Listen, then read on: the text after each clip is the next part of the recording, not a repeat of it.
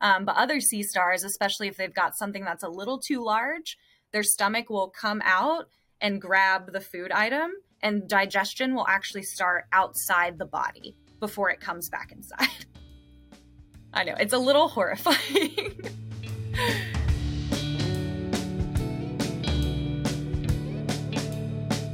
This episode is brought to you in part by our sponsor, Tidal Influence, a Californian ecological consulting firm who proudly supports environmental education and all of the diverse conservation efforts that Pelicanus works to highlight. Visit their website at tidalinfluence.com to learn more about what they do to conserve our coastal resources and how you can get involved. This podcast is sponsored by Project Dragonfly, a master's degree program offered by Miami University dedicated to ecological and social change. Project Dragonfly offers a part-time Master's of Arts in Biology degree focused on conservation or a Master's of Arts in Teaching for teachers. The program is designed for working professionals and can be completed from anywhere in the United States. Learn more at projectdragonfly.miamioh.edu. On this episode of Conservation Conversations, we talk with Jennifer Burney of the Aquarium of the Pacific in Long Beach, California, about sea stars. Jen shares all of her stories of working on restoring a long-imperiled species of sea star on the California coastline and much, much more. Enjoy our conversation with Jen.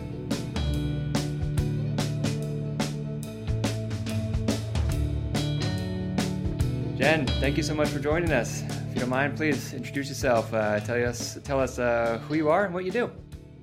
Yeah, I'm Jen Burney. I am one of the senior aquarists at Aquarium of the Pacific. And I mostly work in culturing, so creating life at the aquarium. And my primary focus is on invertebrates like jellies. I do a lot of like warm water jellies and then cold water stuff, mostly echinoderms, so sea cucumbers, sea stars, sea urchins, stuff like that.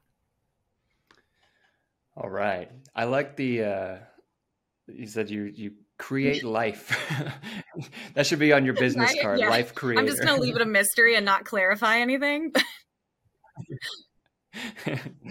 Perfect. So you said culturing. Can you kind of just get into what that means? You know, I think of like when I think of culturing, I think of like a petri dish with like bacteria. But what does that actually mean? It's semi-similar. With aquariums, kind of the big major effort right now is to do a lot of aquaculture in-house. Anything we can create here really cuts down on like transporting animals and using fuel to do that, or having to go collect from the wild, or, you know, stuff like that. We'd like to limit that as much as possible. So if I can make animals here, that kind of solves that issue. So normally what we'll do is we'll just look out for behaviors in fish or invertebrates that indicate they would like to spawn. And once they do, I'll harvest all of that and basically fertilize eggs if that's the animal I'm working with. And then just kind of let them develop from whatever their larval stage is until they're essentially adults and ready to go back to exhibit. So I'm seeing it from like the very beginning when the egg is fertilized all the way up till you're on exhibit now. I think I mentioned to you when we were there, the world of invertebrates just does not make any sense to me. It's just so crazy. And I remember you're like, oh, here, let's look at this little, cup I have of like these, baby, I can't remember what they're, stars or something. And I was just like, I have my camera on it. And I was like, it just looks like water. Oh yeah, it just looks like I'm making it up, but I swear there's stuff in my tanks. You just can't see them most of the time. But yeah, invertebrates are so different from people that I think the average person has a hard time connecting with them. But now that, we're doing more research with invertebrates and people realize how fascinating they are, I think we're getting a lot more interest their way. You said you work with echinoderms and you're breeding them and you're trying to grow them and create life for them. Can you talk a bit about your program there and, what you're doing and why you're doing it? Yeah, so the reason I'm mostly focusing on echinoderms is because we are part of a group called the Sunflower Sea Star Recovery Working Group. They're a pretty cool animal. They have a really interesting story that not a lot of people know about. They used to be pretty abundant along our coast and then all the way up through Alaska. And unfortunately, they were hit with a really bad sea star disease called sea star wasting disease. 99% of the population of those stars from California up to Washington, and we lost in the higher 80% of them up in Alaska. So really horrible losses for this star in particular, among other stars. And the thing with doing like conservation projects, a lot of people like furry stuff, stuff with faces, stuff they can kind of connect to. So getting people to care about invertebrates can be a little bit more challenging. So what the Pictopodia Recovery Working Group has done has kind of sounded the alarm that, hey, we lost a lot of these stars, and now we know that they actually play a really vital role in kelp forest ecosystems. These guys are ravenous predators, especially of sea urchins. And I'm sure you've heard of an urchin baron before, but what happened after we lost all these numbers of stars is urchins didn't have as many predators to deal with, and their numbers just exploded. And that can be okay up to a point, but we've gotten to the point now where, because there's so many urchins out there, they're overeating the kelp, and we're just seeing this cascading effect of losing this animal. So this is something we call a keystone species. The loss of it has really affected its entire ecosystem, and that's why we're really trying to push to get protections placed on this animal. So now that we are aware this is a huge issue, the Sunflower Star Lab, which is up near Monterey Bay Aquarium, they reached out to aquariums and asked if we'd be interested in learning how to culture these sea stars. And the overall long-term goal would be that they get re-released into the wild. But for now, we're on the stage of trying to perfect our techniques. And the main point of the Recovery Working Group is to try and get aquariums, nonprofits, research labs to participate in actually raising them behind the scenes. So that's kind of what we're working on back here. I've been practicing with other species that are similar. So I've been doing a lot of different species of sea star spawning, trying to get them to grow and get to a juvenile stage that looks healthy. And once I kind of master that, I know that I can actually do that with the Pictopodia. So that's been my main goal for the past year. So it sounds as if the goal in working with the Sunflower Sea Star Working Group that you mentioned is to eventually you'll be able to grow and create these sunflower sea stars, and you'll be able to eventually then outplant them into the native habitat where they should be, where they were eradicated from. Yeah, that's the overall goal. We do also need to address the disease situation, because if we do outplant, but the disease is still out there and ravaging sea stars, we're basically just not really accomplishing what we wanted to accomplish. So there's a couple other factors that people are looking into. We're just on the culturing side of things, but that's also a discussion that's being had. And is that the sea star wasting disease? It is. Unfortunately, we don't know a ton about it, which is part of the problem. You can't really fight a disease if you don't know about it. And they're not even sure what kind of disease it is. I've heard it might be a virus, but again, there's just so many questions about it, and it's pretty unstudied. So there are people working on that to try and figure out what its origin is and how we could possibly mitigate that. I remember when that crash first happened, or at least the most recent time the crash happened with the wasting disease. There were some talks with there were people going back into fossil records saying that there may be a natural up and down, but the way that it crashed was almost every sea star in the west coast of the US disappeared. There were some small areas. And actually, I think I remember you guys had one of the only closed facilities, right? So you didn't actually have the wasting disease. Yeah, we got very, very lucky. A lot of other aquariums that have water just pumping straight in from the ocean and going straight through, they saw a lot of sea star wasting disease in their populations inside, and that was pretty devastating for a lot of those aquariums. And we're lucky that ours goes into a reservoir, it gets filtered. We've got a little block between just coming straight from the ocean to us, and that really, really helped us not lose a lot of our population of sea stars. I want to take a quick step back and talk about the Sunflower Sea Star. Mm-hmm. When I was looking at it, it kind of reminded me of the movie Alien. Yes. Yeah.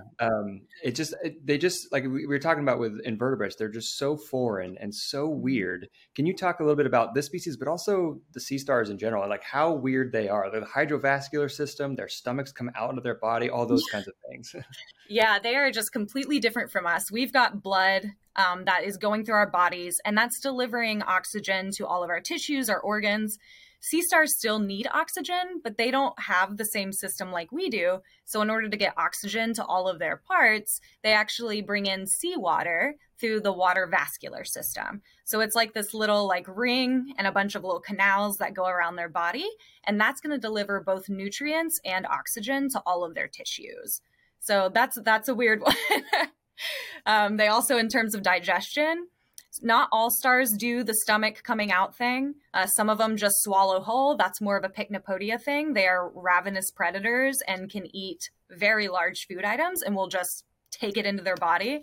But other sea stars, especially if they've got something that's a little too large, their stomach will come out and grab the food item, and digestion will actually start outside the body before it comes back inside. I know, it's a little horrifying.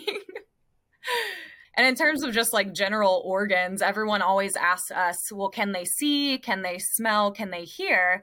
And they do have some of those systems in place. They're just so different from what we like, how we function, that I think people get confused by it. But they can see light and like darkness, so they can see shadows moving. They have little eye spots on the tips of their arms that allow them to kind of see that motion, but they don't see details and colors or like shapes of things, if that makes sense. And is it a feature of all sea stars that they're able to regrow arms? Because I know it takes a long time, but like I know some species are able to, like if they get chomped off, then they can kind of like scurry away, but then 6 months later they've got a new arm. Yeah, and it all depends on where it got chomped. So all of them should be able to regenerate, but if their little central disc gets damaged in any way, the sea star normally won't recover and definitely won't regrow. Because if you've damaged that central area where some of the vital organs are, they're not going to recover from that. If the disc is intact and the rest of the arm just falls off or gets taken off by a predator, that will regrow, and how long it takes really depends on what temperature the sea star is in. So if they're a tropical sea star, it's going to grow a lot faster than like a cold water star. And so you mentioned Pycnopodia, and that's the sunflower sea star, correct? Pycnopodia? Yes, yes, it is. Okay. So talk a bit about what makes that species a little bit different, because you said it's a keystone species, which just kind of highlights its importance in the ecological framing there. But talk a bit more about that species, about what makes it different and how it kind of fits in with that trophic food web thing. Oh, yeah. So when most people think of sea stars, they're imagining 5 of their arms because that is just the typical sea star shape. Pycnopodia have a lot more arms than that. They can have anywhere from about 20 to 25 arms, and it does vary. So that's why they look a little bit more terrifying. It's just arms for days. And also in terms of their place in the ecosystem, the reason they're so important is because, one, they move very, very fast. You have all of those tube feet like they do, which help them with locomotion. You have all those arms. You can speed. So that means they can eat a lot in an ecosystem. And because of that, sea urchins can really like populate an area and start eating the kelp too much, which is what has happened in the absence of them. So when they are there, they're able to just wipe out sea urchins in a little local area. And it sounds like a sad thing, but it's actually keeping the ecosystem in balance and not letting the urchins outgrow everything else. You mentioned near the beginning, you said you worked with different echinoderms and some other species. Can you talk a bit about some of the other work you do for jellies and what are the cucumbers? Sea cucumbers is what I'm thinking of. Yeah, you mentioned sea cucumbers, right? Okay. Yeah.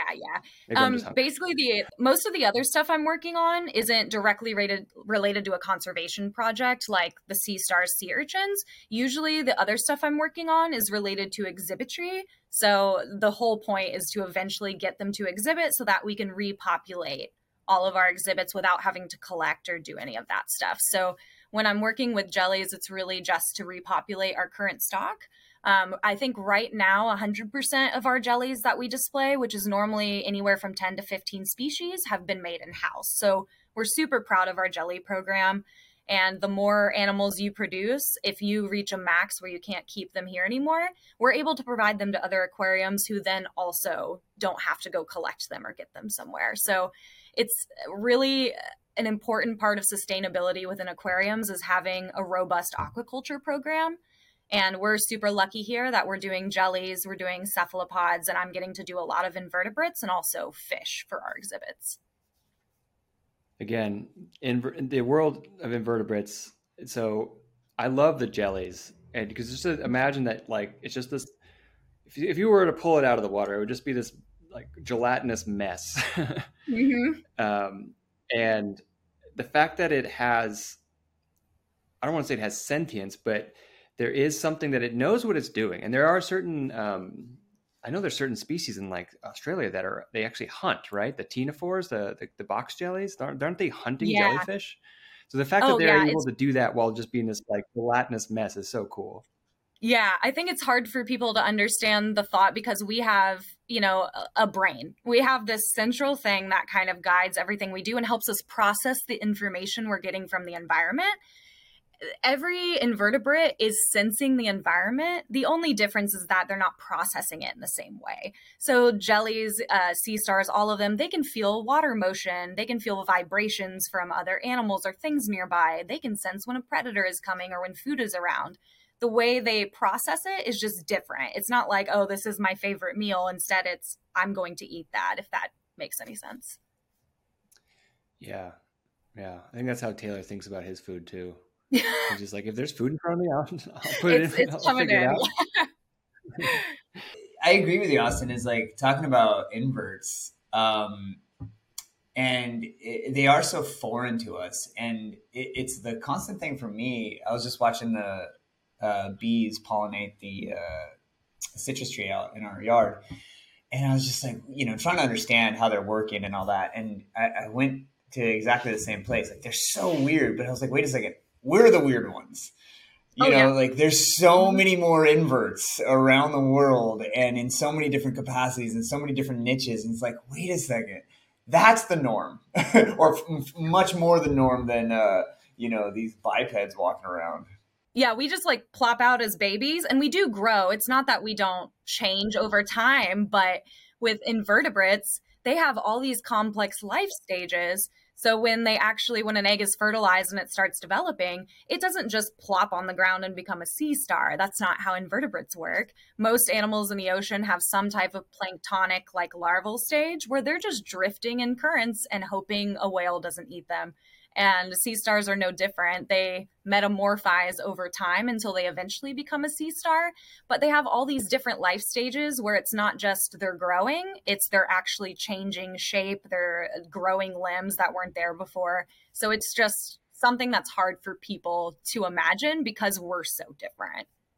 Well, I love, you started mentioning ecosystems of the various sea stars. And if you just want to talk about the sunflower star or any star, I was wondering if you could talk a little bit more about their ecology. Where do they live out in the wild? What does it look like for them? What are their predators? What kinds of things are they hunting for? And then also, if you don't mind telling us a little bit about how you've recreated a semblance of that in the aquarium, because I know that the touch tanks are always a fan favorite. Everyone's got the lines at the aquarium for folks to touch the sea stars. I was just hoping that you could share a little bit about that. The cool thing about sea stars is they're found in pretty much almost every environment in terms of saltwater. We don't find them in freshwater. They don't exist there, but you can find them in shallow tropical waters that are super warm. They can be in very Arctic cold waters like the Pycnopodia are, and they can be either deep or shallow. You've got some stars that live in the abyss and that we've only really seen because of work with ROVs going down there and filming them. So in terms of habitat, you're going to find them everywhere. A lot of them in Southern California, at least, are associated with tide pools. So that's why people find them all the time in these little rocky pools that when the tide goes out and is super low, they're just trapped in these little like ecosystems of their own until the tide comes back in again. But they stick around that shallow area because that's where the food's available and that's where they have a bit of protection from larger predators. In terms of like who eats sea stars, honestly, other sea stars. They can be quite cannibalistic, even amongst the same species. We've discovered that with raising the Pycnopodia, they will eat each other. And that is just kind of the circle of life when it comes to invertebrates. There's no rules about etiquette and you can eat each other if that's what you want to do to grow. So the major predator of sea stars, I would say, is other sea stars. You do have some fish, depending on the environment, that will pick at them, especially crown of thorns. There's like wrasse that like to pick at them, especially large ones. But for the most part, fish leave sea stars alone, and it's other invertebrates you have to worry about. For what they eat, a lot of them like to eat things like bivalves, so mussels, clams, oysters. Their little tube feet are quite strong, like a lot stronger than people think they are, and they're able to crack open things if they need to in order to like get the meat out of a bivalve. And then any other bottom dwelling organism. Sea stars aren't like launching themselves into the ocean and swimming around to catch fish. That's not how they operate, and they don't move that way. So if you think about what they're going to eat, it's whatever available that they can catch on the bottom, on the seafloor, in the tide pools. So anything that lives on the bottom is fair game for sea stars. So in order to kind of replicate a natural environment, that's the sort of thing we keep in mind before we build exhibits, is how can we make this as close to their wild habitat as possible? And the same goes with food. We're super lucky here because there's a big abundance of seafood here. So we're able to supply them with a wide range of things. It's pretty important to keep food diverse for animals because different food has different nutrients, and we don't want anybody to be missing out on something. So we really try to diversify the diet from day to day. And then in terms of touch tanks, it does get a little bit harder because you want to replicate the environment, but it also has to be accessible for guests. And one way we kind of get around the sea stars just being like trapped in this one environment is we actually rotate them around. So most of the animals in our touch tank with the invertebrates have a separate tank in the back where they can go get rest while we put other ones on for touching. And that way they're not staying in the same environment all the time and can get a break from all of the guests. People ask us all the time if people eat them. Technically, yes, there are places in the world that will eat sea stars. It's not really a problem for their population because it's in a low enough amount that it's pretty sustainable. But the thing that I find all the time, and I see it in stores, especially along the coast, is people dry them out for jewelry and like home decoration. So the big thing I try to tell people is, if you see a live sea star, try not to pick it up. If you pick it up, you could like hurt their tube feet because they're like really stuck to rocks and you might actually rip one. And we've got sunscreen and all kinds of oils and stuff on our skin that might get on them and be an irritant or cause other issues for them. So I just tell people, wild sea stars, look, try not to touch, please, and definitely don't pick up. And then if you see sea stars that are obviously expired in like a gift shop, try your best not to support that kind of thing if you can. So what is it that got you into this field? Did you always want to work with sea stars? Was this something you grew up wanting to do, or did you kind of just work your way into it?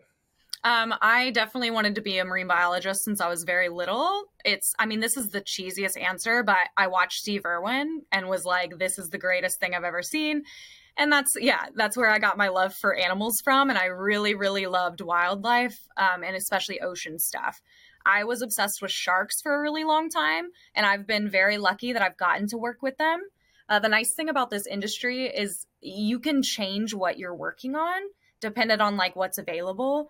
So if I decided tomorrow, I hate sea stars now, I'm really tired of working with them, it's nice because then I could just switch and work on something else. I could go back to doing like shark stuff or ray stuff.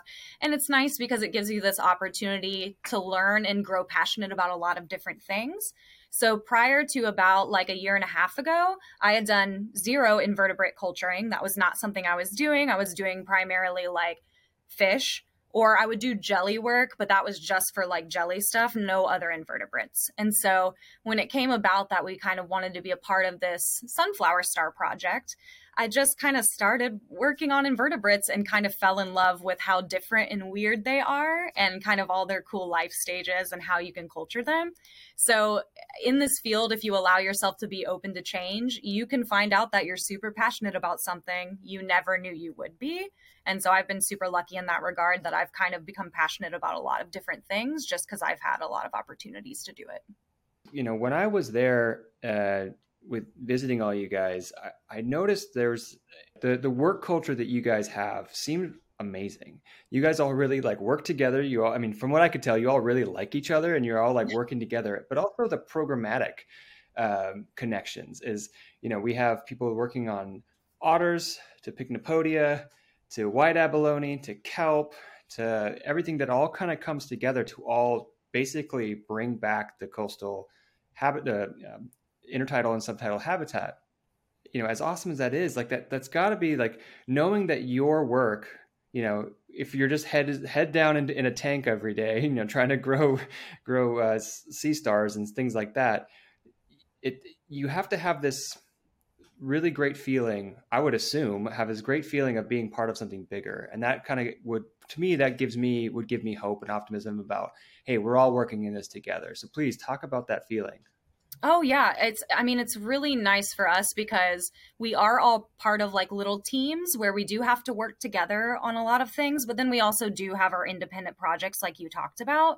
So I think that's why it fosters such a team environment. We get enough time to work on our own things that we don't drive each other crazy, but we do enough teamwork stuff that we end up feeling like we all love each other and it's good. But in terms of feeling that hopeful feeling, I would say it's interesting, not to go into the negative, but I think it's a lot more 50-50 than people realize.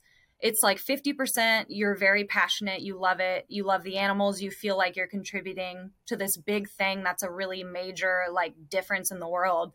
And on the flip side of that, you also know about all of the bad things going on, especially with our ocean and all of our wildlife right now. So it's like the more you dive into this field, the more you learn. And that is both a good and a bad thing. So you kind of have to make sure you get enough of that positivity and hope in your days that you're not sort of succumbing to the doom and gloom that comes with climate change and all of those things. Well, related to all that, we have, Austin and I both have a lot of colleagues and friends that work in zoos and aquaria and do this kind of work. And I was talking to a friend who's not in the conservation realm at all. And they were like, man, that was always the job I wanted when I was a kid. And I made different decisions in life, but I've always wanted to do that. And the response that I had kind of came out of nowhere.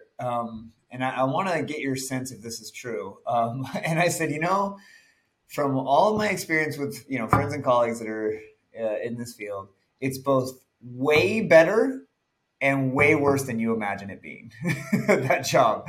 And the way better part is, it's way cool working with all these animals and getting to do all this. And then the way better part is part of that doom and gloom and the challenge. Yeah, no, I mean, it's extremely personally fulfilling just because a lot of us here we want to do conservation or research or a little bit of both. So if you ever have the opportunity to kind of hop on a project like this, it makes it so you just like want to come to work every day and you're super excited. But there is also that negative part that a lot of people don't know, which is it's a very emotionally and physically taxing career field. And so you just have to find a balance between those things. And it can be hard. It's the same as any job, though, trying to find like a work-life balance. And you really have to do that here because it's so emotionally and physically draining to do this kind of work every day. But I thought it was interesting, just a quick comment. Your friend saying, they didn't get to do conservation work and that's what they wanted to do. I do want to clarify, we can have people working on projects all day long. But if the majority of people are in the indifference crowd where it's like, well, they're just existing outside of this space and not, doing things in their own lives to contribute, we're not really going to be the ones to make the difference. The people who are going to make a difference for our environment are actually the people in that group, the average person who is just existing outside of the conservation field. So I feel like everyone really can participate. You just won't be doing the like hands-on stuff in a lab or like in an aquarium, but that doesn't mean you're not part of the conversation.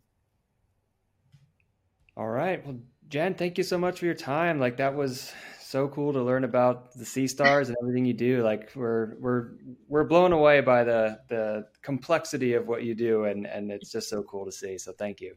Yeah, thank you so much.